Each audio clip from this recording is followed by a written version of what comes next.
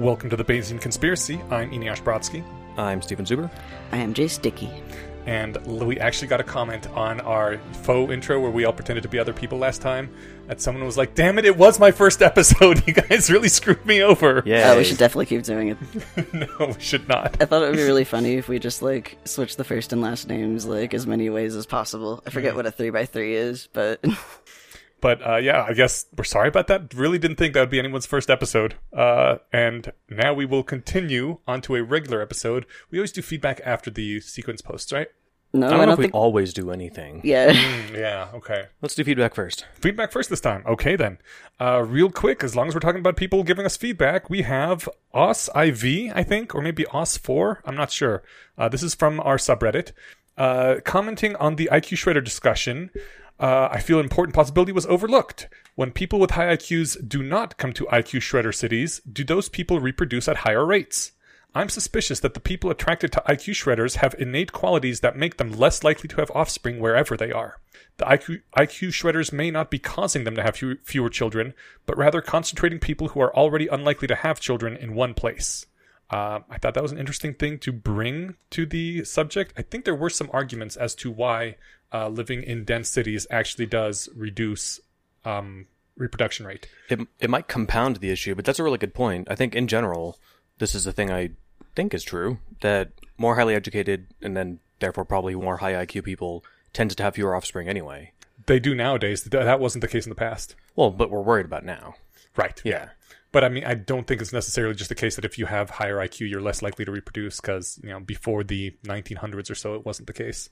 Smarter people. I still don't think it's the case for all, anyone over 100 or whatever the average is. Yeah.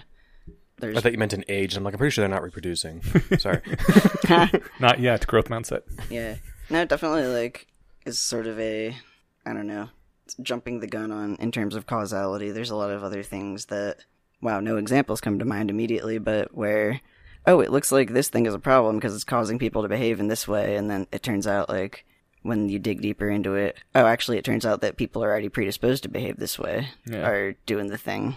There's a good example of that in students who go to charter schools tend to have better outcomes. Okay, yeah, that's a good one. So then you do a little deeper digging, and it turns out students who apply to charter schools and don't get in also have better outcomes.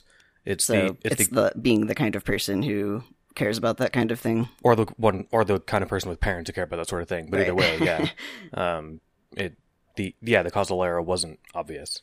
So it's one of the, now I'm thinking of examples, but it makes me a little bit more unsure about what is it called, radical unschooling, whether that's as great as I want to believe and currently think that it is, because maybe just the kinds of parents who would radically unschool their kids are already the kind of parents that would have had smart kids. But I think that there are enough other examples of this being a sort of a natural experiment, I forget if it was in Ghana, but there was some poor city where they just put a bunch of laptops somewhere, and the kids ended up teaching themselves and getting into universities just by tinkering with the laptop and teaching each other. I remember that article. I also, a few weeks later, saw some follow-up where they said the case was grossly overstated in the original one. Oh, I know. It struck me as implausible. Replication crisis again. Yeah. It struck me as implausible just to begin with, just because the idea that you just drop a crate full of laptops and people figure out, A, how they work and how to do something interesting on them. I mean, where would they recharge them? They have to have some technology around. Well, I think they set it up in a building with power. Fair enough. But it sounded really plausible to me because I'm mostly self-taught, and a lot of people I know are. And back in the day, they didn't have places where they taught you programming. You had to find an old teach yourself programming manual and read through it yourself. I still wonder how much, I'm getting very distracted by this person banging on this window with a ladder in the background. Oh my god, that poor fucking window. In case people are picking up on anything on the feed, there's people doing construction outside of Eneasz's house, so... And if that window has a screen, he's fucking that screen all up. Is indeed. I'd be okay leaving some of that in, it's funny. Patreon content. They want to just get... It's funny, we punish the patrons. They get to see how the sausage is made. Well, that's what I love. I love blooper reels, and I like being able to get the behind the scenes of stuff I like, so looks like he's leaning in on the... Yes, he is. I mean, the glass is strong enough to take it. Unless it's already been structurally weakened. That's the screen. Yeah. This guy, like, he could just move it over a couple of feet, and there's like wood that he could lean it against. Oh no! Don't fall. It doesn't look stable. What's he even doing? Whatever. Anyways, let's get back to this podcast we're trying to record today. Glad I don't have a job where falling off a ladder is a real risk. My dad fell off a ladder and broke his back. And Ooh. then, like, fuck. it healed and he was fine, and he, like, continued. I don't know, he's like 61 or 2 and still up on roofs doing crazy shit with his ladder made of wood that he's had since before I was born. Did he not have permanent, like, oftentimes you break your back, you have permanent pain for the rest of your life or some kind of crippling or something? My dad, like, broke his skull and had, like, it fused together into this strange ridge on the top of his head during some childhood accident, and he's like, well, now I can never, like, trim my hair too short or it'll look like I have a weird bone mohawk, but on the other hand, I've been able to be hit by, like, 2x4s and all kinds of shit, and just, like, so it's kind of a superpower. It's got to teach us all how to break our skulls that way. No, I think he's just a, like, genetic mutant who isn't able to be 62 and still, like, doing hard carpentry labor. All right, like, get some blood from your dad and submit it somewhere so that we can reverse engineer this. Half of his genetics. Do you have the half that lets you be that awesome in your 60s? Hope so. Okay. We'll then find maybe out. we can take your blood. like, Quick, grab him! maybe I'll just get better with age.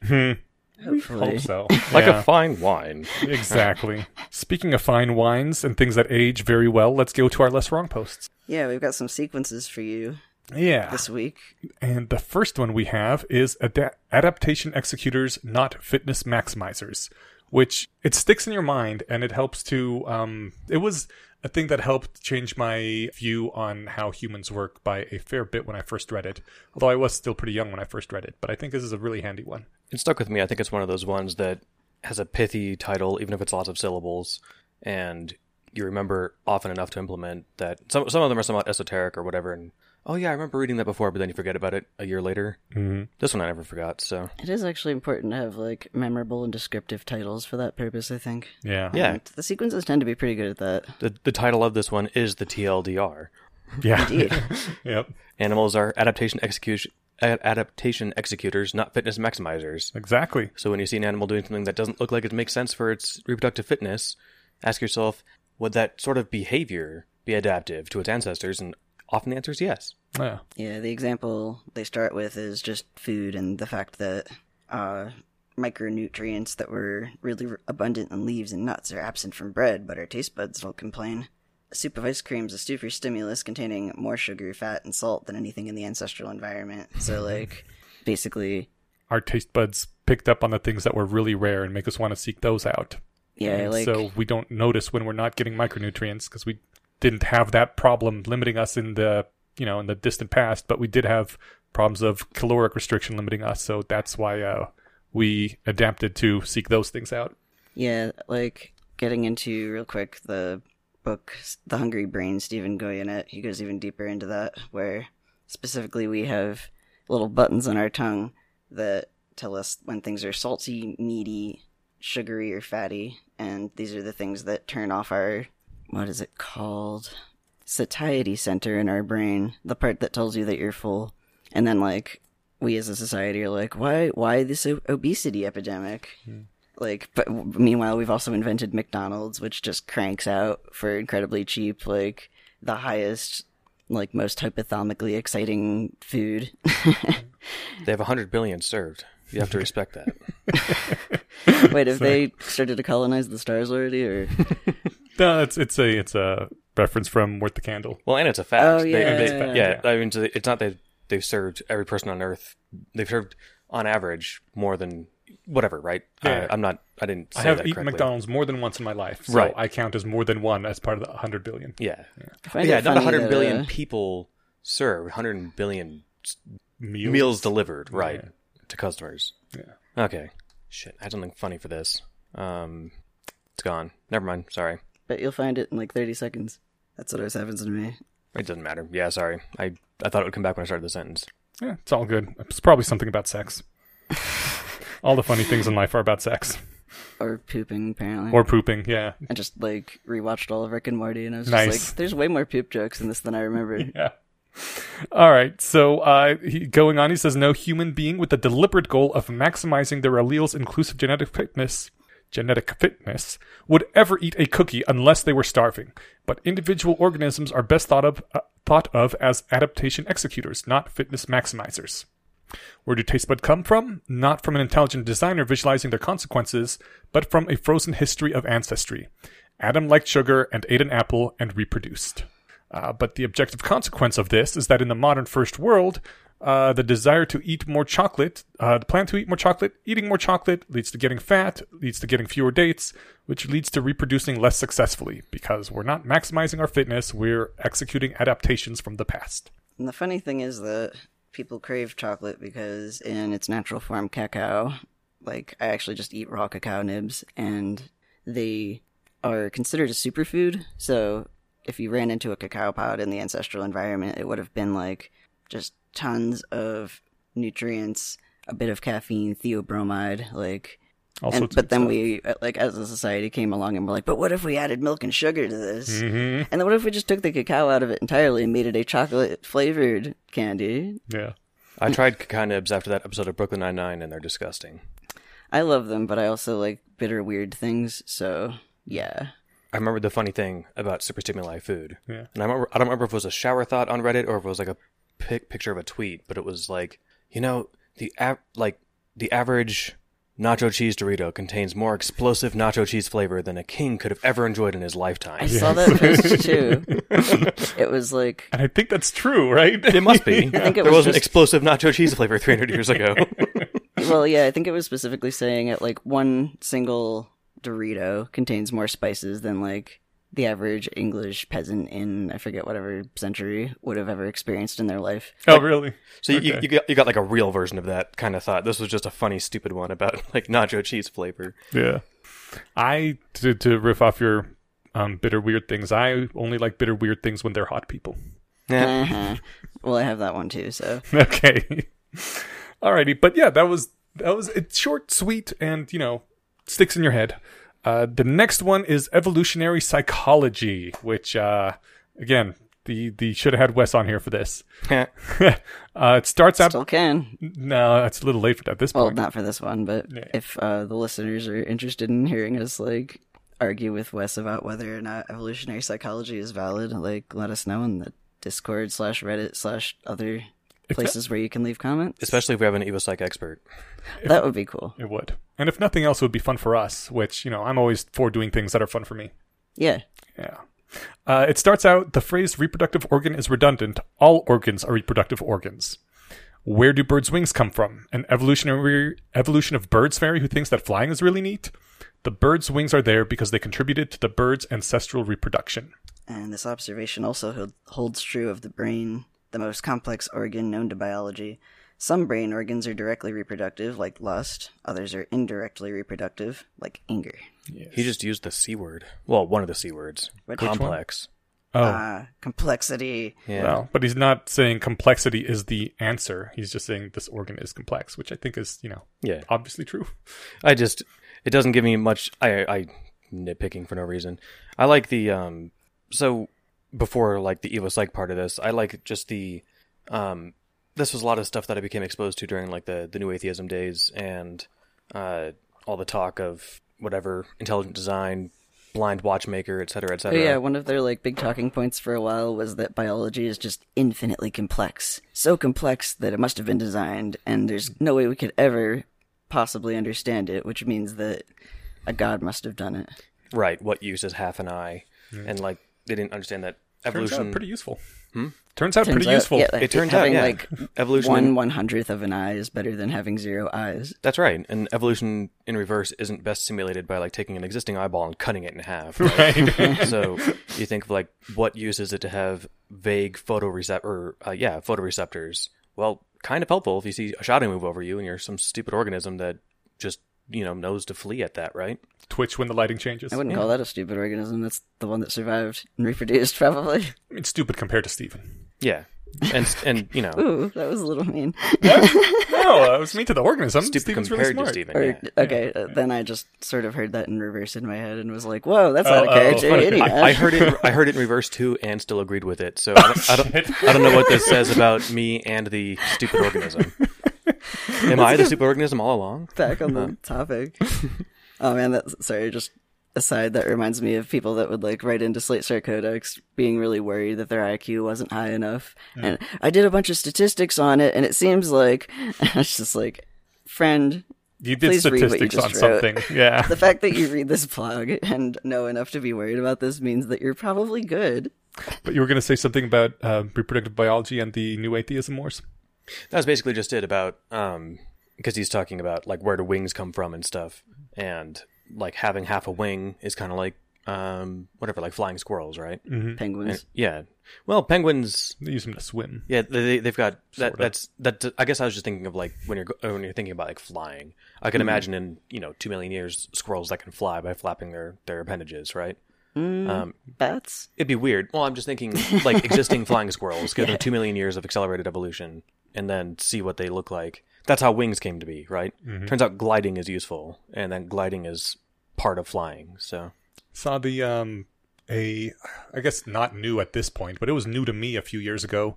Idea that wings helped with running too, and so a lot of the original use of wings could have been just to aid in fleeing from predators, like increasing, just like running and flapping your arms. Yeah, increases your momentum, apparently. Or lets you like leap. Maybe longer. Your control too. Like if you can raise one arm up for draft and take a hard left turn or something, right? I suppose. Yeah. Ostriches are dangerous and they can go at high speeds, so... Ostriches are descendants of, like, the biggest predator after the Tyrannosaurus Rex, the terror bird. Cool. And cassowaries.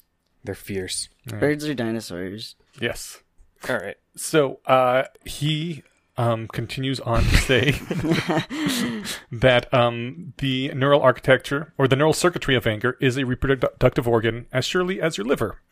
Anger exists in Homo sapiens because angry ancestors had more kids. And this goes back to the previous 2 episodes that we were talking about with evolution, that if it exists in you, it exists because it led to your ancestors having more kids. There's no other way it could have gotten there. Italicized. But hold on. Are you saying that when I'm angry, I'm subconsciously trying to have children? That's not what I'm thinking about after someone punches me in the face. Well, you think you're not thinking that, but you are. No, his answer is no, bold no, all caps no with an exclamation point. The cause of an adaptation, the shape of an adaptation, and the consequence of an adaptation are all separate things. This will tie in nicely to today's episode, actually.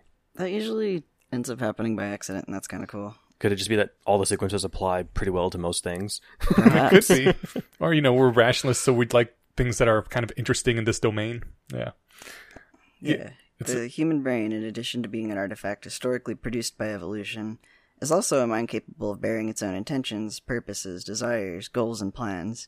Cognitive causes are ontologically distinct from evolutionary causes. They're made out of a different kind of stuff. Cognitive causes are made of neurons. Evolutionary causes are made of ancestors. Yeah, and so therefore the cognitive cause of your anger is something that's happened in front of you that makes you feel angry, and therefore you take a certain action. But the evolutionary cause of why you have that circuitry is because people who had that happen to them and trigger, violence or whatever it is that their anger triggers, motivation to do something about it, had more children. And so that is a different cause in an ontological sense than, seeing something and having your neurons process it as outrageous. Yeah, and I like to think of this as, like, taking anger as an example.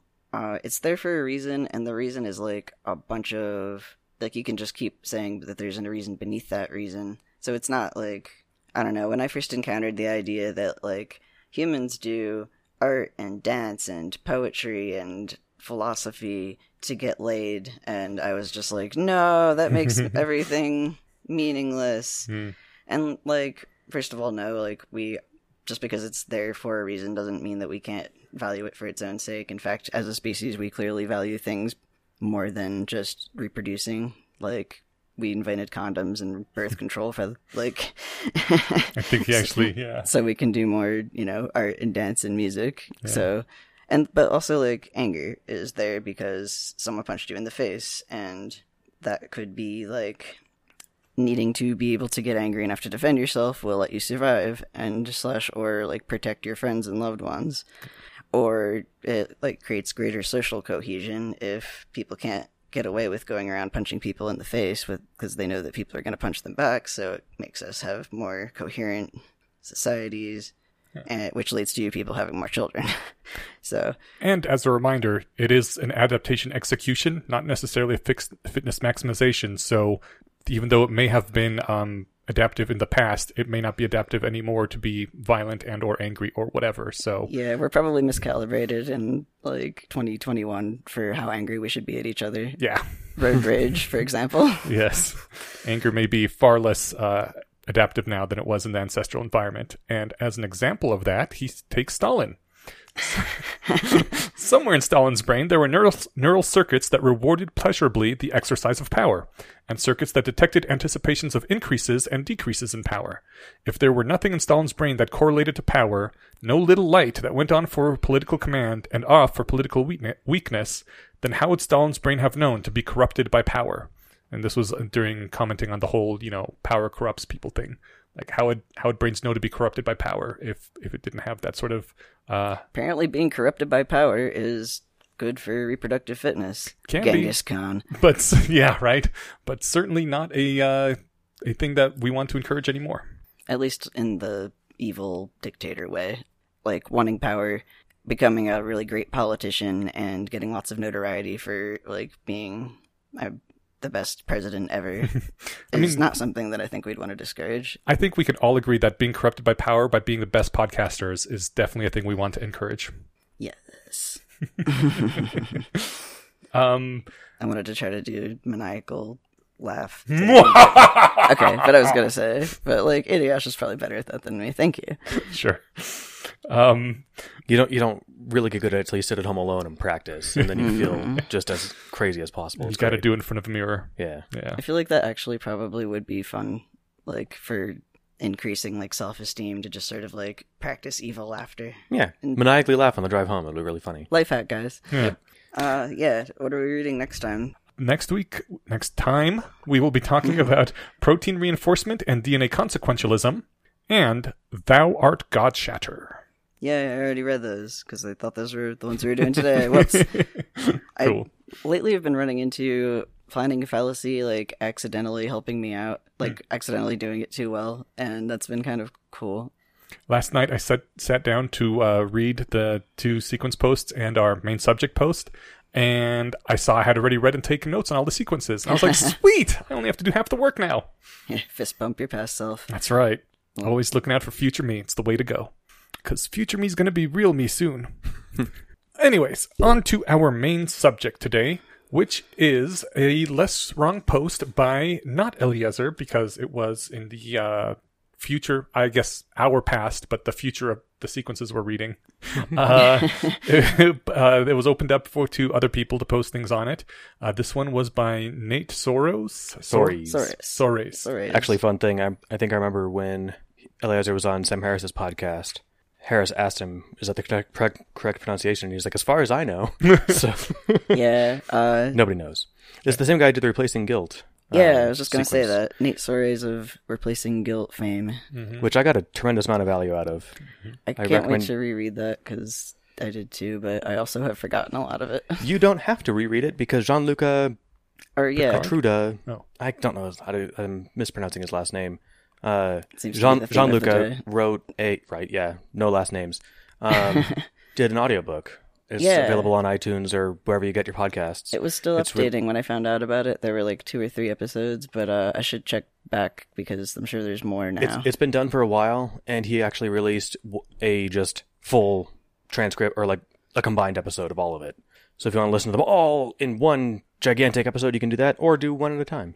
Glorious. Strong recommend. He did a great job reading them, and I really enjoyed that way of consuming them as well. Yeah, let's try to remember to shove a link in our links that we do on these podcasts. Excellent. Because I bet a lot of other people would get a ton of value out of that. Yeah. So he posted it on Less Wrong. He also has his own blog, Minding Our Way, which is where he originally did Replacing Guilt at, right? Yeah. Okay. It was a series of blog posts, but it's been collated into kind of its own little thing. But we already did an episode on replacing guilt, which we should also link to. But this time, backed by popular demand, Newcomblike problems are the norm. Yeah, so this is great. This is one of the things I love about rationalists, is that we get wrapped up in things like Newcomb's problem, and we decided to come back to it because this was, I thought, really interesting and kind of touched on Stephen's point of like, how is this remotely applicable to the real world in any way? In the opening paragraph, you sent this and you're like, what do you think about this for the next episode? And I'm like, this exactly addresses my complaint. Yeah. So there's fewer real world examples than I would have liked, but I'm sure we'll explore the ones that are given and extrapolate on them. So. Okay, great. And hopefully this will be the last time we touch on Newcomb problems for a while, because it's nice to change up our subjects over time. But yes, this post is called Newcomblike Problems Are the Norm, where he argues that Newcomblike problems are the norm. What? Most problems that humans face in real life are Newcomb-like. What a good word. Yes. He says that specifically the Newcomb problem, it's problems like that with perfect mind readers are the domain where these problems are easiest to see. However, they arise naturally whenever an agent is in a situation where others have knowledge about its decision process via some mechanism that is not under its direct control. Nate Soares is so smart, because I was sort of also, I think, where Stephen was about, okay, I'm enjoying arguing / like mentally masturbating about this thing, but also I think it's kind of silly and never going to really affect me that much. And in this first paragraph, I was just like, oh, okay. Mm-hmm. Yeah, I mentally got off on the previous conversations as well, but it's nice to, ground it. So here we are. Yeah. And just because that was a lot of jargon, an agent is like a person. And when others have knowledge of your decision process, that's, just others know how you're going to make decisions via some mechanism that's not under that agent's control, some mechanisms that are not under your control. There's a lot deeper that we could get into things like game theory and decision theory, but yeah. Let's maybe try to define terms as we come to them. That's a good idea. Or else we'd be talking about that forever. He starts out with another toy problem, a easy, simple one where you can see the thing starkly. The mirror token trade, talking about a causal decision theory agent. Agents, the mirror token trade is you have a token, you can give it to the person across from you. If you do, it'll be doubled, so they'll get 2. They are given the same choice, so that if you both trade your tokens, you both get 2. But if the other person trades their token and you hold on to yours, you get 3 and they get 0. The agent spawned the causal decision theory agent would think thusly. Agents that are spawned from my template give their tokens away, or they keep their tokens. If agents spawned from my template give their tokens away, then I better keep mine so I can take advantage of the opponent, thus having 3. If instead agents spawned from my template keep their tokens, then I had better keep mine. Otherwise, I won't get any money at all. And do we all see what the problem with this thinking is? Go ahead and spell it out. I mean, I think it just explains it in the next paragraph anyway, but I'm not sure if you wanted us to try to guess, because I'm anchoring on what Nate said since I already read it. Oh, okay. I mean, again, to me, just broadly, agent spawned from my template. Like, this is, we're outside reality and we're back in mental masturbation mode, right? Mm-hmm. That's to me, that's been the hang up the whole time with these problems. Okay, so you didn't even want to bother with that one? No, let's keep going with it. But it's because there's more to discover here. But I mean, keep rolling. This reminds me though of what is that like game theoretic thing where there are different types of players and you put them on a matrix. Are we talking about the Prisoner's Dilemma robots? I think that was the one. It kind of makes me think of that, where it's a very one of the sort of failure modes of decision theory was assuming that humans behave rationally, and in fact, when you study actual humans, they do things for weird reasons you couldn't anticipate. Like, we're not actually utility maximizers. But I want to plant a flag in that they behave irrationally and that they're doing things for weird reasons. Well, but irrationally, as far as like game theory is, or like math is based, it's definitely not irrational. Like, a lot of people are, if you have the game where you are given $10 and then you have to choose how much to give to the other person, and then there's some other things, It turns out people aren't trying to maximize the amount of money they get all the time. Sometimes they're trying to, if they're in a culture that values sharing, they'll try to make sure that, like, they give the other person a fair deal. Or if they're in a culture that values, like, humbleness and giving, they'll give the other person all of the money. Exactly. There was another Newcomb problem that somebody in the Discord tried to help illustrate the point with me. That was Parfit's Hitchhiker, where I'm in the desert, I'm out of water, and I'm dying, and some asshole drives up and says, I can see that you're dying. I'll take you to town if and only if you agree to give me $1,000 when we get there. And I'm an expert micro-expression reader, so if I detect that you're lying, I'll leave you here in the desert. So you have to say, yes, you'll give me $1,000, and mean it. And I would pay the guy $1,000 when I got there, even though this is how it's like a Newcomb problem. Once I get to town, why would I want to pay him? I'm already to town. I can get all the water I need, right? Yeah. I would agree to pay him for all kinds of reasons. Probably because you don't want to die. Well, so aside from like his ability to predict and all that stuff, I'd pay him maybe out of gratitude. I feel like $1,000 is a pretty high amount to charge somebody to save their life when it costs you nothing, but costs him probably some gas and maybe damage on his car if he's driving around in a desert. If he was already going through the desert and he's already going to town. I'm just being so I mean, don't worry about it. No, but like the kind of guy who would charge me $1,000 seems like the kind of psychopath who would kill me if I didn't pay him when we got to town. So like, I'd pay them if it was a reasonable amount of money out of, hey, thank you, I really appreciate it. Well, what's reasonable depends on how much money you have.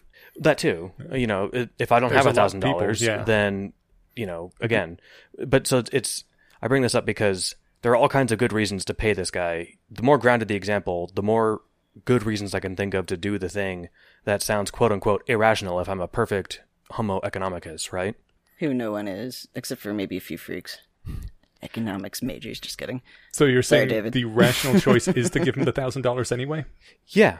Okay. Because I think that there are lots of other good reasons. I don't want my reputation to go out there as a liar, etc. Maybe it's, problems on Earth in real life aren't so constrained as, like, picture a perfectly spherical prisoner's dilemma in a box, right? Okay. So it's, again, this is a weird person. They might kill me if I don't give them $1,000 because who charges $1,000 to drive, let someone sit in the bed of your truck while they are going to town? Maybe by paying them the $1,000, though, you are promoting a norm of such mercenary behavior.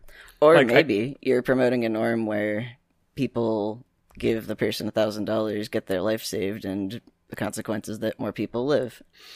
And more people are incentivized to save lives. If it would encourage people to randomly drive through the desert looking for dying people, then maybe. I had a friend I remember who I hope was not in this situation. No, but he came from the East Coast, which I only say because I have this prejudice in my head of people from the East Coast as being kind of abrasive and prickish. It's true. But maybe for good reason, because it sounds like the East Coast is a place where you need to be that way to survive, which is why I don't ever want to live there. But anyways, he I don't remember how this conversation came up, but it was something about like sharing donuts at the office or something. He was like, yeah, if someone brought in a dozen donuts and offered me half a donut, I'd be like, fuck you. I don't want your half a donut. Like, at least offer me a whole fucking donut, And I was like, but you get a free half donut as opposed to 0 donuts. He's like, no, fuck that guy being an asshole, giving me half a donut. I was like, huh, okay, well, all right. But that was very much that same sort of thing, I think.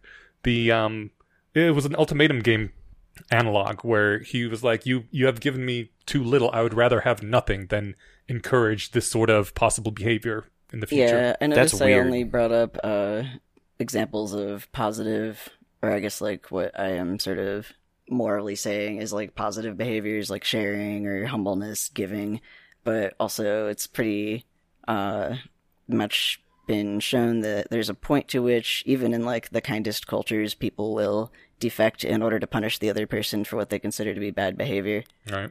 And that promotes a culture where people don't just get away with bad behavior. Or more donuts for me. I mean, if it's an office that has 24 people and I buy a dozen donuts out of the goodness of my heart and everyone gets half a donut if they want one, then it's weird for this guy to be, no, I want a whole one. Well, you don't have to have anything. I brought this for you if you want it, but you don't get any more than anyone else. Sounds like that guy may have had other stuff going on. Also, there was definitely not 24 people in the office. Was it a lot more or a lot less? A lot less.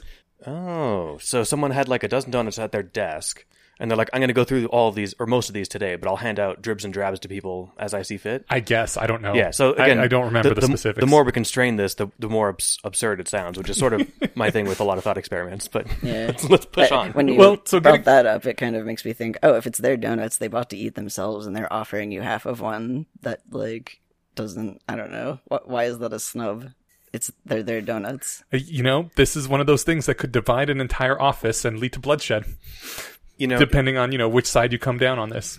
If no, you idiot, take half the donut. If Enos offered me $10 and Bill Gates offered me $10 and it was for free, for no reason, I would, assuming I wanted $10, I'd happily take it from either of them. Right. Even though Bill Gates could give me a lot more than $10, it's like, what do I care? It's $10, right? Why would I say no? It's like, no, you're Bill Gates. You should give me 1,000. I think people actually behave that way, though. Like, there's some people that absolutely just hate, like, I know Jeff Bezos in particular, but, like, Elon Musk, even Bill Gates. I just saw a couple days ago someone sharing this meme about one of those unpopular billionaires who donated $50 million to build something or another.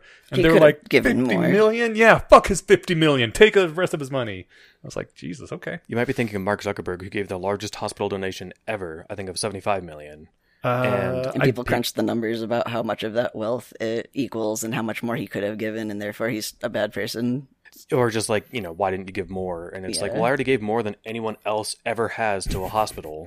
Like, I don't know. I get where they're coming from, but not in the donut case. Anyway, where are we at with the...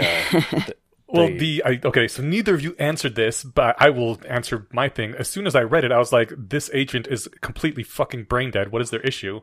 Because the agent, if it had even 2 IQ points, would immediately see that both agents are made from the same template. And so when you make a choice, you're making choice for both of you, because whatever you do is what agents made from that template do. And the agents know that, right?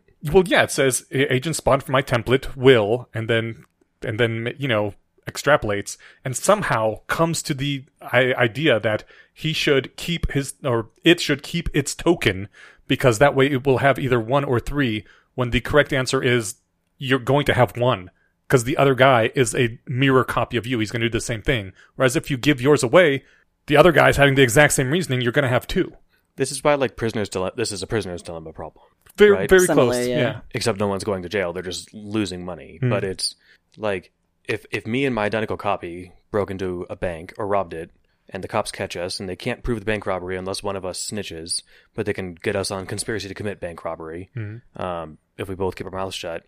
Like, I know me, and I would say, no, I'm not going to tell. I'd rather serve the 2 months for conspiracy to commit crime rather than the 6 years for committing the crime, right? Yeah. So, this is the kind of thing where if you're dealing with, like, agents that are identical, it doesn't seem to even be a real problem. Yeah. Well, there I can see the irrationality. Yeah, that's the thing. But according to causal decision theory, he should keep its token, because what he decides cannot change what the other person is going to decide. So, I suppose, and I guess it should be pointed out, too, that this post isn't just about, like, Newcomb problems and their reasonableness and their applicability to real life. It's about how Newcomb-like problems present issues for causal decision theory in particular. Yes. But there are other decision theories that make this less of a problem. Right. Like, it's specifically advocating for other decision theories. But causal decision theories are the ones that say you should one box in Newcomb's problem and 1 box in the clear Newcomb's problem and all those other things. Because what has happened in the past cannot influence, or what you're doing now cannot influence what happened in the past. I found a good framing of Newcomb's problem, like the box, the original Newcomb problem that I liked. I mean, and this is like an empiric decision theory rather than a causal one. If I'm presented with the initial dilemma, which box or boxes do I take? I'm basically asking myself, which group do I want to be in? The group that got $1,000 or the group that got $1 million? Historically, 99.9998% of people who took the 1 box became millionaires. I'd rather be in that group. So based on the evidence of that I've accrued thus far, based, the historical data, I'll will 1 box. Right. So that is. But you said you wouldn't 1 box if it was clear. If I could see the contents of it? Yeah, and it was empty. If I could see that it was empty, that is also my empiric decision theory says let's go on the data I have, which is I can see an empty box. Yeah. Right? Yeah. So I think I'm being consistent. Okay. Yeah, I think that problem, the original Newcomb problem, and even the sort of iteration of it. Yeah, the first two iterations of the Newcomb problem sort of don't worry me or feel very applicable to my life, but what they bring up in this about the concept of you have to make some decision based on what somebody else is going to do, and you don't have perfect information. Like, if it's not an identical copy of you and you can't predict what this other person's going to do, and like then there's like real sort of consequences, and it is more interesting for me to think about because there's a lot more going on. Maybe that's just sort of my like being more interested in psychology than math bias. Yeah, showing. Yeah, it's so I guess we're getting back into the original Newcombs, which was what we were trying to avoid because we're talking about Newcomb-like problems. But the point he makes is that as humans, we're all kind of like, half omegas, mini omegas. We have an impressive array of social machinery available to us that gives us gut-level subconscious impressions of how trustworthy other people are. And so, unless we are autistic and lacking that ability, and then we have to kind of learn it on manual. But hopefully you have learned it on manual over time somehow. I think I've, a bit of a tangent, in some domains, I think I'm actually better than a neurotypical person because I had to actually learn this thing from the ground up and practice it a bunch. Whereas if, like, you're just born with social skills and, like, the ability to, like, read body language, tone of voice, facial expressions, you don't usually have an incentive to try to get better at it. Yeah. But, that was a tangent. Okay. Yeah, so that is... he gives several examples of Newcomb-like program problems where when he's pitching a project to some of his supervisors, he changes how he pitches it to other supervisors based on what he thinks of their psychology and what they're most likely to be interested in and what's most likely to get the go ahead from them. Those are examples that I like. Okay. That's real life. Yes. Yeah. Because you're predicting how other people are going to react based on what you know about them. Yep. And he says, sure, those tools can be fooled. First impressions are wrong. Con men seem trustworthy. Shy people can seem untrustworthy. But all of the data is at least correlated with the truth. I'm not sure that it's true that first impressions are often wrong. My understanding was that people actually tend to have pretty good instincts, and first impressions tend to usually be pretty accurate. Often doesn't necessarily mean majority. It just means not crazy rare, maybe. I really wish you wouldn't have used the word often, because that means very different things to very different people. Yeah. Okay. First impressions can be wrong. We'll update his text for him. Let's not tangent again, even though I really want to, because it's interesting. Okay. Humans have a natural tendency to avoid non-Newcomb-like scenarios. I thought that was one of the most interesting points here, that like we actually want Newcomb-like scenarios and we avoid the non-Newcomb-like ones. Human social structures use complex reputation systems. Humans seldom make big choices among themselves, who to hire, whether to become roommates, whether to make a business deal, before, in scare quotes, getting to know each other. We automatically build complex social models detailing how we think our friends, family, and coworkers make decisions. Yes. And importantly, we constantly leak information about how we make decisions, and others are constantly using this information. Human decision situations are Newcomb-like by default. It's the non-Newcomb problems that are simplifications and edge cases. Well, at least as far as, humans trying to predict other humans. Yes. Human decision situations that involve, like, trying to coordinate with other people. I was wondering about this. The earlier paragraph where he says humans seldom make big choices, like who to hire, whether to become roommates, whether to make a business deal, before getting to know each other. Do you guys, like, he wrote this just a few years ago. You think that's true?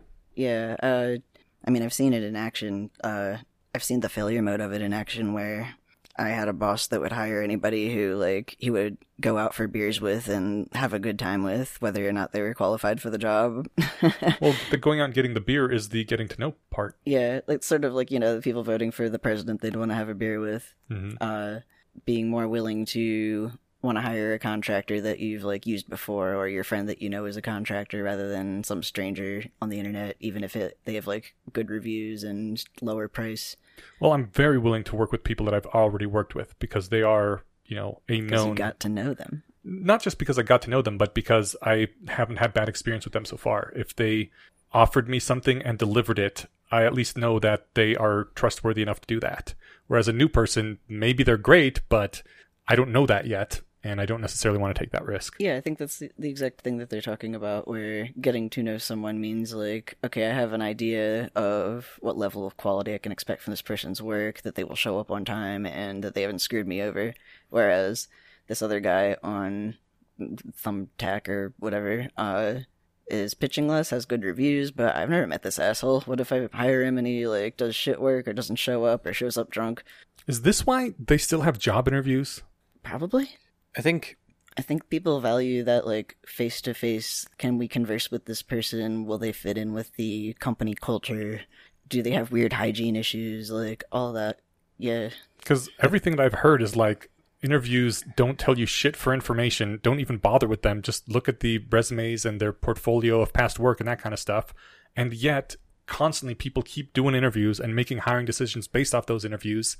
And it never has good results, is what I'd heard. But, Really? Because I feel like, I mean, I've been in the position of having to review applications and help choose employees at a couple of different places I worked. And, I mean, it's like, considered standard resume advice to talk yourself up and, like, make yourself as marketable as possible. So it's very hard to get an impression of, like, how qualified a person is, whether they'd be the right person for the job, just by reading, like, their, you know, billboard that's like, reasons you should hire me. I can do computational thinking.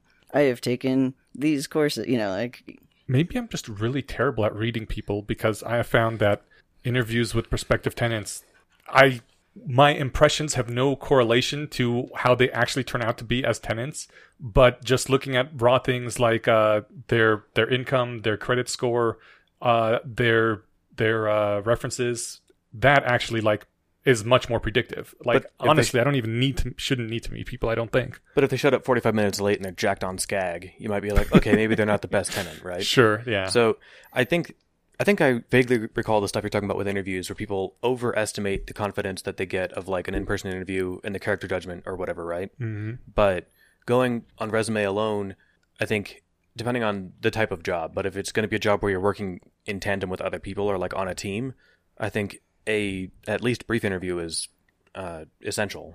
You know, if they show up and they are, whatever, they've got swastika tattoos on their face, you might not, like, care if they're really good at the job. You'd rather take somebody who's a little less good at the job that you could. It's not going to scare off all your customers, and that you're capable of getting along with and stuff, right? Yeah. So yeah, some getting to know you level sounds super valuable, and that's because they're leaking all kinds of information about the kind of person they are when you talk to them, right? And you can totally lie on a resume. Yeah, that too. I mean, you could catch the person in it, but, like, there's some things that it's hard to background check. When you were talking about tenants, like, you can in fact run a credit score on them and see how much money, like, you know, check their pay stubs, have they been stably employed, et cetera, et cetera. But, like, resumes aren't really the same kind of data. They're just what the person thinks they're good at, which sometimes is not the case. I remember that there was a resume for a person that we ended up hiring and then had to fire because, like, among other reasons, one of the things they had on their resume was, like, I have, like, good computer skills, basically phrased more formally and probably copy-pasted from some resume advice thing. And it turned out that, in fact, they did not. They could sort of barely use Word Suite, you know, like Word, PowerPoint. Okay. Microsoft Suite. They couldn't figure out spreadsheets at all, and like couldn't really even use the internet properly. And it was just like just kept laughing about. I wish I could remember the phrase they had used on their resume, because it was just like phrased so self-aggrandizingly, and then the person showed up and they were like, "How do I open a tab? I want to open another. When you want a window, but there's another window." Where's the thing? Where are you? And I was just head palming. Yeah. Oh man, you're not gonna last too long. Whoops. So okay, maybe I'm just again the outlier in that I don't know how to model other humans, and I'm bad at that. I think you probably. I mean, I'd have to see you, and I'd have to observe you in your natural environment, you know, doing stuff. But you don't get a vibe walking down the street if somebody's swinging a stick and yelling at nothing. That like, oh, I should cross the street. You know, like I don't think I've ever actually ran into that issue. Like, sure, that is obvious. But, you know, more generally, just the average person that you see never twigs anything for me, and I can't figure anything out one way or another. I don't get gut feelings about people generally. I don't think that's true. It seems like you are entirely true. A person who can, like... I've had conversations with you about other people where you seem to be able to kind of internally model this person, at least to some extent. I think, okay, what I mean to say is my gut feeling about everybody initially is this is a great person. Period, always. I kind of like that. That's but how that I try to doesn't work. Sometimes it ends up in bad consequences. You update when you get data and stuff, but I always try to trust until given reason not to. Now, that might be a bad heuristic. No, I think actually, in game theoretic terms, the best social strategy is tit for tat or tit for two tats. Like, you screw me over once, or like, I'll forgive you the first time, but the second time, no more cooperation. Seems to be like the one that wins in most of the Matrix things that I can't remember the name of. Oh, good. My impulse to kindness is borne out by nerds. Excellent. By nerd models. By math. Okay, so what we were talking about here. Yes, Newcomblike scenarios. So this is the big bolded thing that I pulled out that I thought was probably the most interesting overall point here that showed up about halfway through the article. Newcomblike scenarios simply don't feel like decision problems. People present ideas to us in specific ways, depending upon their model, and most of us don't fret about how others would have presented us with different opportunities if we had acted in different ways. And he gave the example of pitching things to his bosses. I think a probably more common example everyone is familiar with is weighing whether or not to ask someone out. You partially base your decision on, if you know anything about them, what you think they're likely to say. If you think that there's a good chance they're going to say no, you don't even bother because you don't want to like make things awkward and be shut down like that because it, kind of painful. I think a lot of people are poorly calibrated about that. I agree, actually. People should probably ask each other out more because it really isn't that big a deal. But continuing on in the fact that people do try to model you and make their decisions based on that, you just are never presented the thing in the first place. The person just doesn't come out and ask you out, so you don't realize that it was a decision problem. And I think that very much ties back to the original Newcomb problem because you aren't ever presented the box with $1 million in it because Newcomb, predicted you and thought that you wouldn't take it. Omega. Or Omega, sorry, predicted you and thought that you wouldn't take it. Yeah, Newcomb predicted you and thought you wouldn't accept his date, so that's why he didn't ask you out. And that's the same. I mean, that's I think where it all comes back down to the clear box. If Omega thinks that you're not going to take the clear box, you just never get that opportunity, and so it feels like you're making a decision based on the boxes that are in front of you. You're like, I see the clear box is obviously empty, so I might as well take both and get a little bit of money. But the rub is that it's it didn't feel like a decision problem because the decision was made earlier before you were presented with the boxes. You made the decision to 2 box when they're clear and 1 is empty, and that is why it was empty. Whereas if you would have made the decision to be like, okay, even if it's clear and empty, I'm going to just 1 box anyway, and then you would never be presented with the clear empty box problem. You'd just be presented with a full one, and again, it wouldn't feel like a decision problem, even though it was just 1 step before when you think the decision is happening. Yeah, I'm the kind of person who would 1 box. So I'm the kind of person who, when presented with a clear box, I'd see $1 million in it. Right? No, because you already said that if you saw a clear empty box, you would just go ahead and take them both, so you got some money. Right, but I guess if I didn't know... I mean, this is, again, we're getting too high into the constrained thought experiment territory, but I'm imagining where I get like a brain scan or Omega reads me before showing me the boxes. Mm-hmm. Is this a 1 or 2 boxer? But yeah, let's not get stuck on that one again. We can move through with this. Yeah, thought I had was we were doing in Guild of the Rose the decision theory course and making decision trees, and I was reminded by this of the knowledge that most people don't actually consider the full range of options before they make a choice.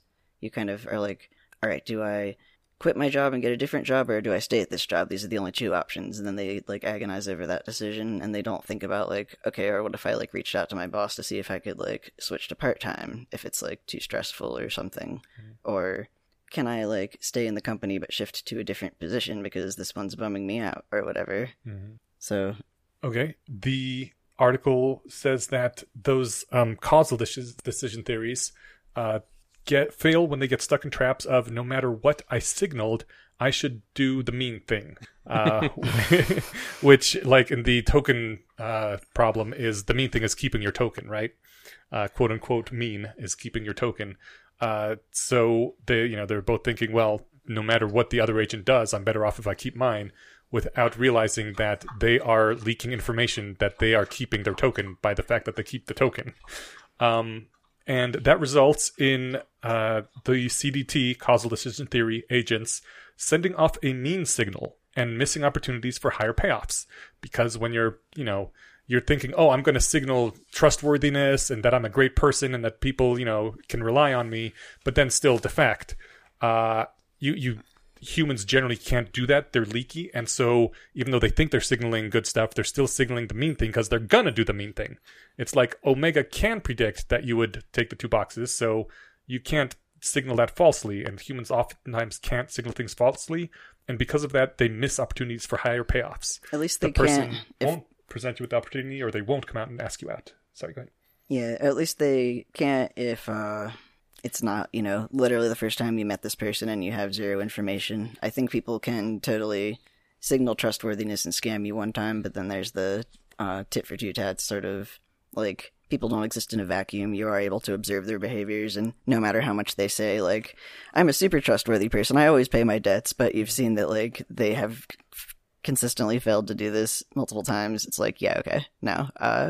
You have shown your revealed preference for being a douchebag here. Yeah. And again, it doesn't feel like you're making a decision because you just don't have the opportunities presented to you for the higher payoff things, which is the trap, and which kind of sucks. Soros is how I say it. Soros says that, by contrast, humans tend to avoid this trap by other means. We place value on things like niceness for reputational reasons. We have intrinsic senses of honor and fairness, which alter the playoffs of the game, and so on. And I think that's what you were talking about with Parfit's Hitchhiker, where you would pay him because it's the honorable thing to do. Yeah. And I think, and then my, way to satisfy the people who are like, well, good is stupid or whatever. I'm like, well, the guy's clearly insane because he's charging outrageous prices. He might kill me. So there's another pragmatic reason to do it. Yeah. But your main justification, it seemed like, was basically it's the honorable thing to do because I said I would do it. And frankly, if he didn't want money, I would try and offer them money, right? Like, it's just because, hey, thanks for your help. So if I wouldn't necessarily empty my savings account to give it to him, but hey, appreciate it. Here's $100. And that's the thing, like, the fact that you do have this weird sense of honor that's going to make you give him money even though you don't have to, means that he will drive you back to town. You end up winning the scenario. You're right. Because of this quote-unquote irrational sense of honor. Well, that's why I'm glad you put irrational in quotes, because it works out, right? Yeah. I have rules, maybe rationalist virtues or rational virtues that I try to follow, and those tend to correspond successfully with positive outcomes, right? Heuristics, one might say. Mm-hmm. Sure, yeah. Like, if Omega approaches you, go the other way. Yeah.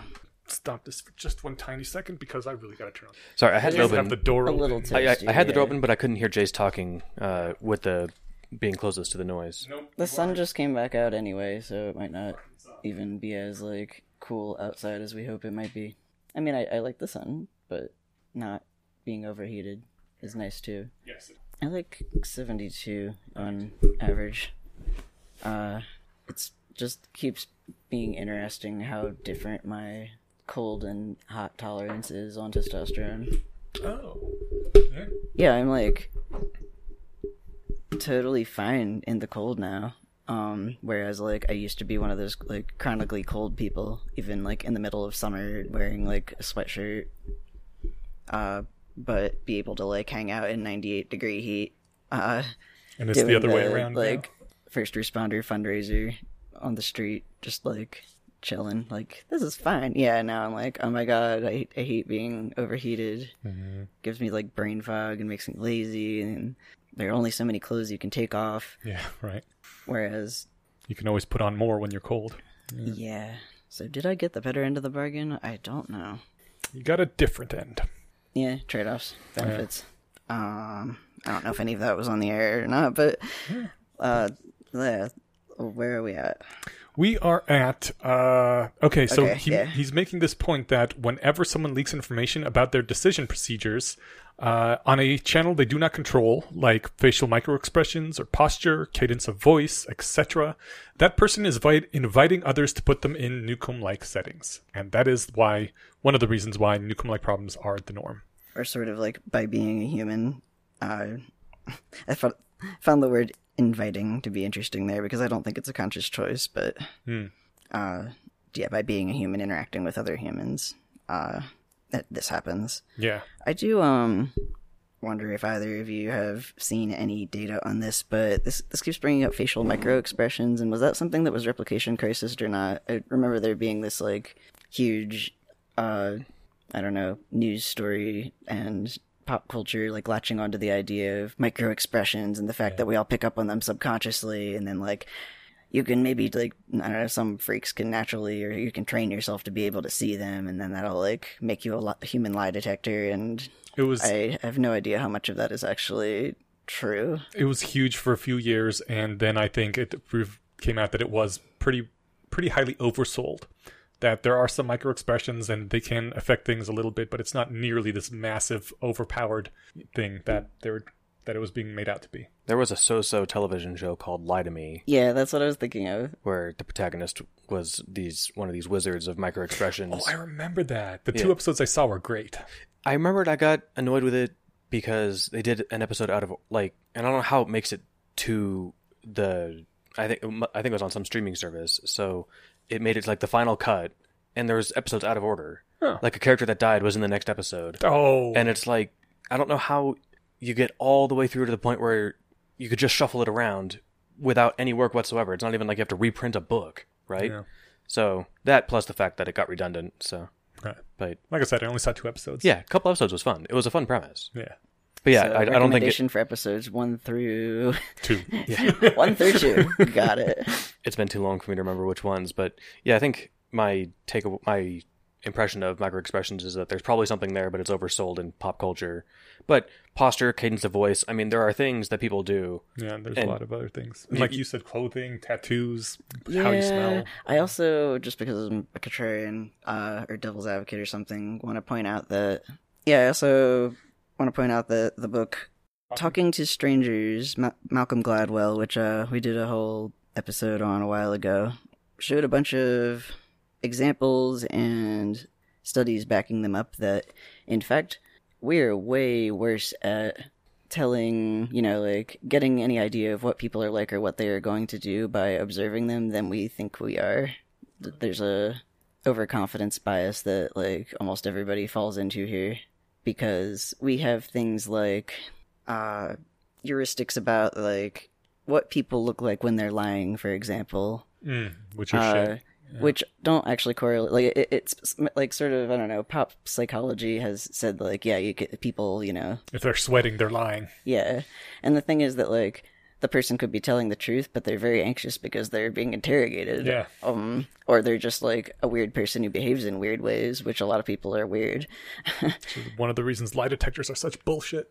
My favorite example of lie detector, like the polygraph tests, is that it doesn't tell whether they're lying. Basically. It picks up the physiological signs of stress, which you can trigger and ruin the test by flexing your butthole when you're giving honest answers. Yeah. And not doing that when you're giving false answers. Right. And I remembered on Penn and Teller's bullshit when they're describing this, and then it cuts to them like in their little white room that they're, talking at the camera at, and it's like, we're doing it right now, and so are you. Because it's like, you're right, I just learned about this, and now, So it was just really funny. It always stuck with me. Yeah, on the other side of things, you could be a sociopath or just a very confident liar and totally fool the test by not being anxious at all while you're lying. Yeah, I think that, or maybe that's what you were just saying, but like, rather than like using, the butthole flexing technique, which lol. But yeah, I think in general, the heuristics are reliable, which is why they're programmed in, right? We just talked about EvoPsych. In general, these things correlate enough to where it makes sense. If you get to know somebody and you're like, oh, okay, they nervously, shift their gaze away and do all of the quote unquote liar behaviors just all the time, then you can say, okay, this is an atypical case. But the vibe you pick up when people are putting them down, I think, if there's anything humans are programmed for as social animals, it's kind of that, right? Yeah. We're pretty good at picking up what other people are putting down most of the time. Yeah, gut feeling is actually quite well calibrated, and it's based on Bayesian reasoning, just on like a subconscious or like physiological level. As an example of this, Nate points out that he knows at least 2 people who are unreliable and untrustworthy, and who blame the fact that they can't hold down jobs and nobody cuts them any slack on bad luck rather than on their own demeanors. Both consistently believe that they are taking the best available action whenever they act unreliably and untrustworthy. Both brush off the idea of becoming a sucker. Neither of them is capable of acting unreliable while signaling reliability. And both of them would benefit from actually becoming trustworthy. Which, the best way to lie is to tell the truth. That's a funny way to put it, but I agree. I mean, this is where I'm talking about kind of like virtue rationality, right? If I want to be perceived as trustworthy, I can just be a trustworthy person. Mm-hmm. And eventually that will be what people are picking up from me, right? Mm-hmm. Yeah. Sounds like a win. Yeah. He says you can't reliably signal trustworthiness without actually being trustworthy. You can't reliably be charismatic without actually caring about people. And you can't easily signal confidence without becoming confident. I also, God, that thing, you can't reliably be charismatic without actually caring about people. This is going to be like a weird tangent, but like, I feel like I used to really care about every individual person I met and be interested in them. And like lately that has changed. And I don't know if that was the lockdown or what, but like, I just feel myself to be more grumpy nowadays. I feel much more like a grumpy old man than I did 2 years ago. We've all had a rough couple of years. I think we'll bounce back in another, in the not too distant future. Yeah, you had also mentioned earlier that you tend to just, when you meet new people, automatically assume this is a great person, so... I always did, but then, like, you get burned a few times and you start being grumpy. Yeah, I'm trying to pull myself out of that because, or not exactly the same thing, but I have, like, anxiety patterns around, do these people really like me? Do they really want me around? They probably think that I'm an idiot and I just say dumb things all the time, and they're just, like, tolerating my presence because they pity me, and then I have to do all the CBT things again of, have they ever actually said or done anything that suggests that that's the way they feel?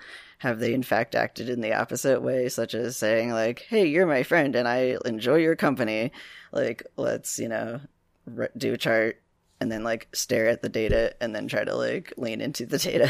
Yeah. It's hard to, overcome cognitive distortions. The really weird thing is that I really do feel less charismatic now. I feel like I'm less funny. I'm less enjoyable to be around. I liked all those things about myself before, and I want to get them back because I enjoyed being, I don't know. Feeling like socially competent. Yeah, feeling like people liked having me around. And now I just don't feel that as much, and I think it's very much because of this grumpiness I've gotten, and I want to get over the grumpiness because... gosh, it's really, really fucking fun being able to be in a group of people and just having fun with them. For what it's and worth, it benefits everyone. From the outside, you're still fun to be around. I have to just... I'm kind of blaming everything. Everything literally got worse. Food tasted worse. The weather got worse in November 2016, right? Mm-hmm. And then it was bad for 4 years, and then we had, lockdown helped ruin everything else. Re-ruined it. So, like, if you're... feeling less socially competent, maybe, everyone's out of practice, right? Someone at the Astral Codex meetup that I was just at, like, said this basically what you were saying, but, like, phrased it as, cool, now we're all, like, I've always been socially anxious and awkward, but now everybody's on the same playing field. Which, like, I keep having that same sort of thought, like, oh man, my life is such a mess right now. But at least we're all in this together. Everybody's kind of a mess right now. Like, kind of a weird pessimism, optimism thing. I don't know, sorry. Did I cut you off, Steven? No. That was the same. It was a good addition there. Yeah, and then we're basically about done this thing. The end is, compare the advice above to our analysis of CDT, Causal decision theory, and the mirror token trade, where we say, you can't keep your token while the opponent gives theirs away. CDT, which can't represent this argument, finds the high payoff is unavailable to it. The analogy is exact. CDT fails to represent precisely this sort of reasoning, and yet this sort of reasoning is common and useful among humans. Yeah, you can't get the benefits of being trustworthy without actually being trustworthy. Yeah, and like... You can't get the benefits of showing confidence without actually becoming confident, that kind of thing. Yeah, sort of. Confidence is one of those things where I think you can get better at it by faking it till you making it, till you make it. Yeah. But I still But the really think interesting thing is that as you fake it, you do get better at being confident. Yeah. Placebomancy. I hear somebody I know is working on an interesting post on that subject. I'm eager to read it. Yay! Thank you for the poke. I appreciate everyone on the Discord who has sent me pokes. Sorry if I haven't responded back to any of y'all, but I will. Or I will, like, make my best attempt, despite, like, having lots of stuff going on. Love you guys. So is caution, and this will be some esoteric stuff that maybe someone better educated than me can shine some light on. Is causal decision theory a Bayesian approach? Because I feel like an epistemic decision theory would be more Bayesian. I mean, like look at what's actually happening. And yes, but causal decision is like strongly related to that because it says if something is in the past, it cannot you cannot affect things in the past. There's no causality going backwards in time, and therefore that's why it fails in these certain situations. Yeah, I mean, in the sense that it updates on priors, I guess it's Bayesian.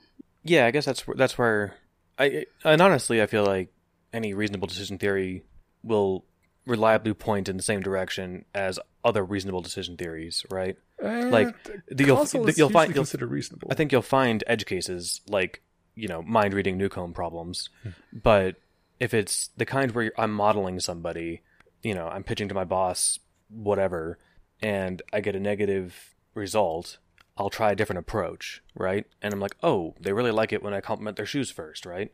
Then I can ask for, you know, the moon and get it. So like that's the kind of thing. I mean, that seems like both. Any decision theory would find that as long as you're not just stuck. And maybe I should just leave decision theories out of it because I'm not a decision theorist or a mathematician. But like, well, he does spend the last few paragraphs here saying basically causal decision theory sucks, and I'm going to give more arguments as to why people should not use it. Yeah, I saw that and was eager to read the follow-up post, but haven't yet. I don't know. Does this somewhat address the whole issue about Newcomb and Omega-like predictors in the real world and how this problem does apply? That's what I was trying to articulate, and sort of. I think so. I mean, the situations are radically distinct, right? In the situation where I'm pitching to my boss some idea, and I want to get a result, I'm kind of more in the Omega seat than I am in the person picking the options. Right. Yeah. So he's the one in the person picking the option seat. Right. Yeah. So in the Newcomb problems that we've discussed previously, I'm never in the Omega seat. Mm-hmm. And so they're different there, right? Mm-hmm. If someone comes to me and my boss finds that, if I ask Steven to do something after he's had coffee, I'm much more likely to get a positive result, then he's the Omega and I'm the person not really getting to decide which box I'm picking. Chooser. Yeah. I'm the one who is being given a box and not realizing that I had other options, right? Yeah. You decided which box he would present you with far earlier in the past when you decided your decision, how you make decisions in general. I feel like that's just how things work. Yeah, but I mean, that's basically what Newcomb's problem was trying to present. I think that is, the premise of this article is that we're always making decisions based on imperfect information and our ideas of what other people's decision processes are. Yeah, which, like, sub that for our idea of, whether or not Omega is a perfect predictor and whether we think that's important. It is easier to see why Newcomb's problem was important when you put it in terms of real-world examples, which I think me and Steven, I think, are in agreement that there are some thought experiments that it's hard to engage with in good faith when they don't, when I think you called it, like, spherical Hitler in a void. I have fun with those, but like you put it, mental masturbation is my favorite term for it. And that's fun. I like it. It's, the navel-gazing, philosophizing is a fun way to pump intuitions or just have spend an hour with fun conversation. But I wonder, like, what you actually learn about anything if, I'm trying to give you, like... If you can't apply it to your life, then how is it going to be useful ever? Right. And, like, if you could never, that's what ever... they said about relativity and electricity. I'm not sure that that's the same argument that I think me and Steven were making. There's a lot of times people say, like, how can you possibly apply this to your life? That later on it turns out can apply to your life somehow. Oh, yeah. No, what I'm trying to say is I think that it does apply to your life. It's just hard to see it when it's presented as a god with two boxes, as opposed to you have to choose these two jobs, and here's what you know about both of the bosses, or, like, the company's offering you the job. Right. But there's also this element of uncertainty. Yeah. Yeah, I mean... That's something I can actually engage with as, like, oh, yes, that's, like, you know, there are... Never mind. I was going to just sort of, like, keep making new synonyms for, like, the first thing that I had said. No, you're good. I think that I was trying to think of, like, other kinds of thought experiments that you keep adding more and more constraints to try and, like, force the thought experiment to work. A good example might be, like, the rebuttal to utilitarian ethics of, like, well, then you should kill homeless people and harvest their organs and save lives with those organs, right? It's more of a, like, repugnant conclusion type thing. Well, some people might just bite the bullet, but... Or usually thought experiments given, like, look, you've got one person in the ICU who could recover or whatever, and then you've got 5 people who all need 5 different organs, and they'll all magically match this person perfectly. Mm-hmm. Not impossible. Okay, sure, let's think about this. And then, you know, well, you're a utilitarian, so you should kill the one person to save the 5, right? And it's like, well, think of the externality causes, though. People come to my hospital and go mysteriously missing. Yeah. It's bad for business. It's bad for public trust and health. And I'll probably go to jail. Well, no. Ignore all of those. And it's like, well, how can I ignore all of those? Those are all actual things that would actually happen, right? So the more that you, like, try to highly constrain a thought experiment to make it, again, to try and, like, nail someone down on a point, and it's like, okay, yeah, sure. In this perfectly convoluted example that could never, ever happen in reality, I accept your conclusion. In real life, I'll do the thing that makes sense. I think that's a valid thing to say, though. Like, a lot of people are reluctant to say in this completely, you know, bizarre thing that'll never happen, yes, you should kill the one person to save the 5, because it feels bad, like it violates the moral intuitions, and I think those moral intuitions are there for good reason, because like you said, all the other externalities that are being assumed away. But if we do assume those away, I think it would be better if people were more able to say, yeah, okay, in that case, sure, you're right. As opposed to, nope, you're still wrong anyway because of all these reasons that you already said do not apply here. Well, like if your goal in delivering this thought experiment is to get people to kind of just be able to train them on how to bite bullets, right? Mm-hmm. Then that sounds valuable. But if you're trying to, like, actually prove something, like people seem to be arguing with, like, the original Newcomb problem presentations, like, because we're not presented with mind readers or perfect brain scanners or whatever that can anticipate my future behaviors, at least yet, there's not a lot for me to, like, worry about in those circumstances, in those thought experiments, right? Yeah, or learn from again. Yeah. Do you think? I don't know. In my fantasy science fiction future world, there would be a person who is untrustworthy and kind of sociopathic and terrible, but then he's presented with Newcomb's problem, and he's like, oh, if I want the higher payoffs, I have to become a more trustworthy person, and becomes, like, you know, a good sociopath who is trustworthy. I think that specifically because of Newcomb, but do you think much like could never actually happen? I think that you could come to that conclusion by reading this article, but if that person was presented with, like, the Newcomb's box problem in Omega, I think it's hard to come to that conclusion, because it's hard to see how it applies to your life. Unless in the sci-fi future there are Omegas running around occasionally, like once a month, they'll grab a stranger off the street and give them this problem.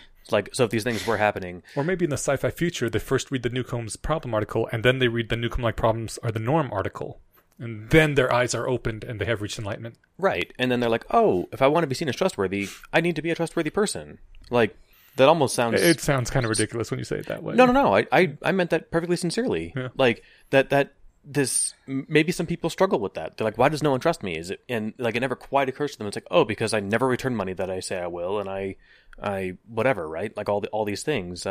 Nate mentioned a couple of people that he knows who, in fact, like, have this failure mode, and I also know and have fallen into these myself in the past, you know, where I think the example was, like, why am I always the victim? The world is against me. I have no motivation to want to care about anybody because they clearly don't care about me, and leaning into that means that you're going to see everything through that lens, which means that it's going to turn into a vicious cycle of you not trusting people interpreting you as not trustworthy because your behaviors are bad. Yeah. And then you getting more angry at humanity and feeling like more of a victim. I think a fascinating example of this is Wes from the Discord and the Mind Killer podcast, where he will often say things that, like, when you just read the words, there was one point where I was like, I want to mute this fucker and maybe kick him off my server because, oh my god, I hate his ethics. He's always saying things like, everyone should be selfish, you should be selfish, I don't care about anyone but myself, etc.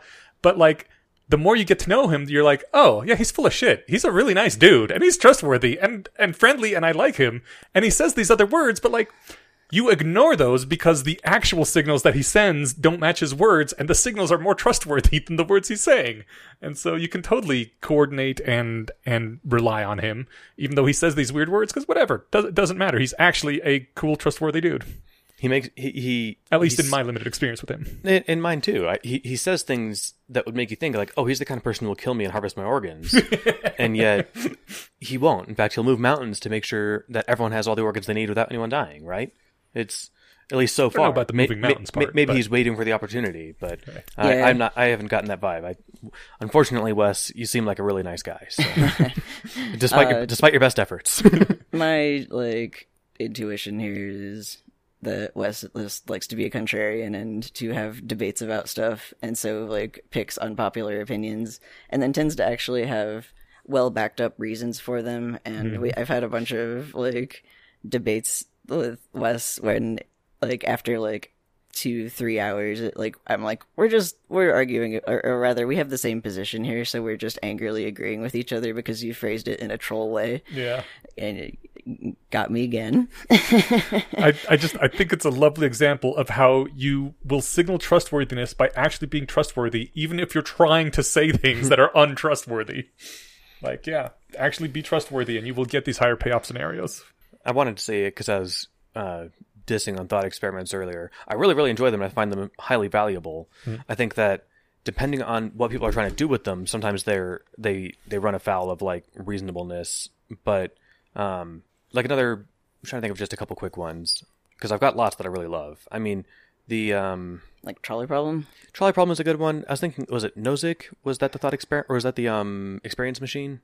I'm not. I don't remember who it is. That one's not ringing a bell. But the experience machine is the one where I picture like a TARDIS. You go in and it'll make you have a happy experience, whatever that means to you. It reads your mind and gives you a happy experience. And then you ask people, would you want to enter this machine? And I think presented that way, people are like, yeah, that sounds fun. Especially a fun way to kill a couple hours. It's like taking drugs, right? Especially if it looks like a TARDIS. And then if you ask them, okay, well, so now when you step into the machine, it'll erase your memory that it's a machine and you're plugged into a simulated matrix that is just going to be your perfect utopia, but you won't know that it's all fake. So then you're just wireheading. Right. And so a lot of people say no, that they'd prefer not to do that. And that is instructive and informative of how people work and what they value, right? The trolley problems, those are fun utilitarian intuition pumps, and then they get kind of silly with well, would you push the fat man in front of the train? And it's like, okay, so you're telling me that there's a guy next to me on an overhang that's overwatching a trolley, which I don't know when the last time anyone ever saw a trolley, but let's just ignore that. If you live in the Bay, there's quite a few of them. Okay. There used to be one that went through downtown Fort Collins where I grew up, but the idea that, okay, so there's a overhang on it. When you were a kid?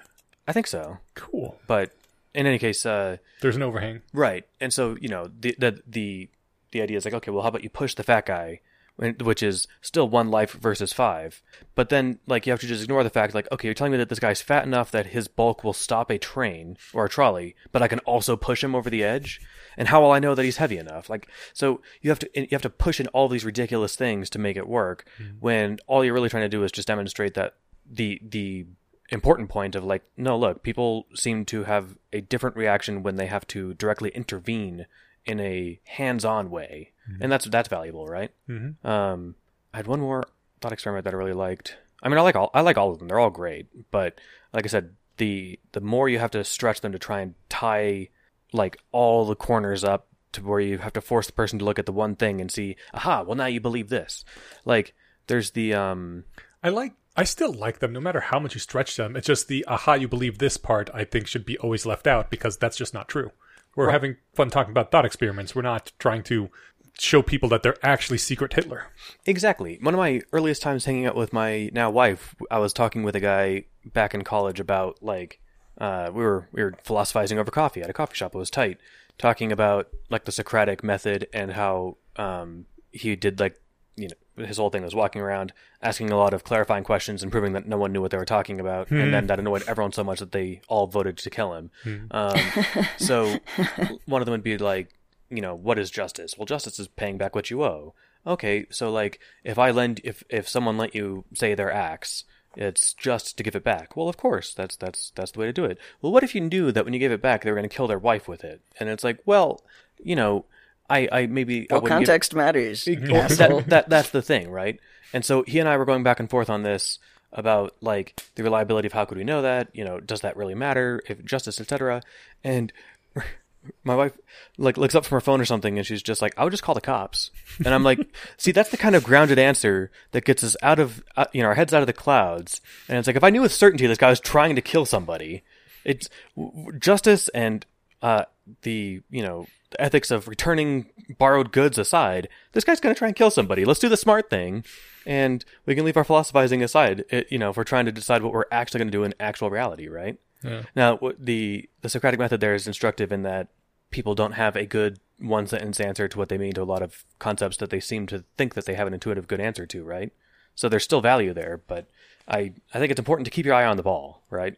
And the ball here being, like, what would I actually do in real life? Yeah, there's, I mean, thought experiments, I think, are morally neutral. They are tools, and you can use them to give people intuition pumps about ways that they're actually miscalibrated or acting not in their best interests, or just, like, you know, for fun mental masturbation. But, like, I've run into people who use thought experiments as a way to try to, like, trap people into a position they don't actually endorse, and then have a, like, gotcha moment, or, like, prove that they're smarter than them or something, and then that's just doing it in bad faith. And yeah, be responsible with your thought experiments, y'all. I agree. Agreed. Well, shall we wrap it up?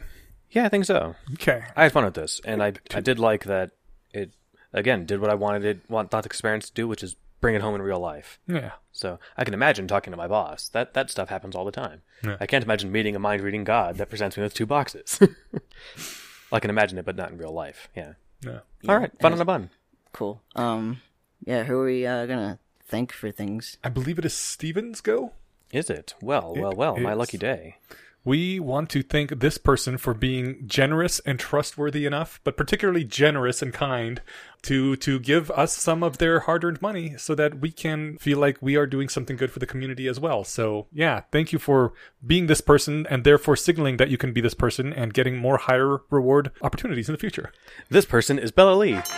Thank you so much, Bella Lee. I think I said that too fast. Bella Lee. Bella Lee. Bella Lee, that's your new name. Anyway, you rock. We appreciate it. Eneasz said all the things. If you ever find yourself in a situation where you're thanking people for giving you money in this context, you'll realize why it's so awkward for most of us to struggle through doing it. But that the awkwardness doesn't mean we don't really appreciate it. It just means I don't know how to properly thank you without feeling weird. Yeah, absolutely. I always blank on the thank the patron, where just like, oh my god, I don't even know what to say. Like, that would capture my gratitude, and yeah. Usually, actually saying thank you is fine and well received. I feel like I run into this in other situations too, like when someone is like, oh, my dog died, and I just run into like, oh no, I'm bad at consoling people because I don't know the perfect mouth words to use that will make them feel better, and like usually it's just like, oh, I'm sorry, dude, that sucks. Like, yeah. Well, thank you, everybody, for listening to us as well. If you can't donate on our Patreon, there's also the rating and reviewing and helping spread the word and all that good stuff. Hang out with us on Discord, comment on the subreddit, email us at BayesianConspiracyPodcast@gmail.com. Yes. If you really want to. We don't get a lot of those, but once in a while. Anyway, thanks again. This was fun. Cool. We'll see y'all in 2 weeks. Oh, wait, Catch did we tell them next time? Oh, we did tell them the next Less Wrong posts already, right? Yeah. I believe we did. All right. Well, now we're signing off.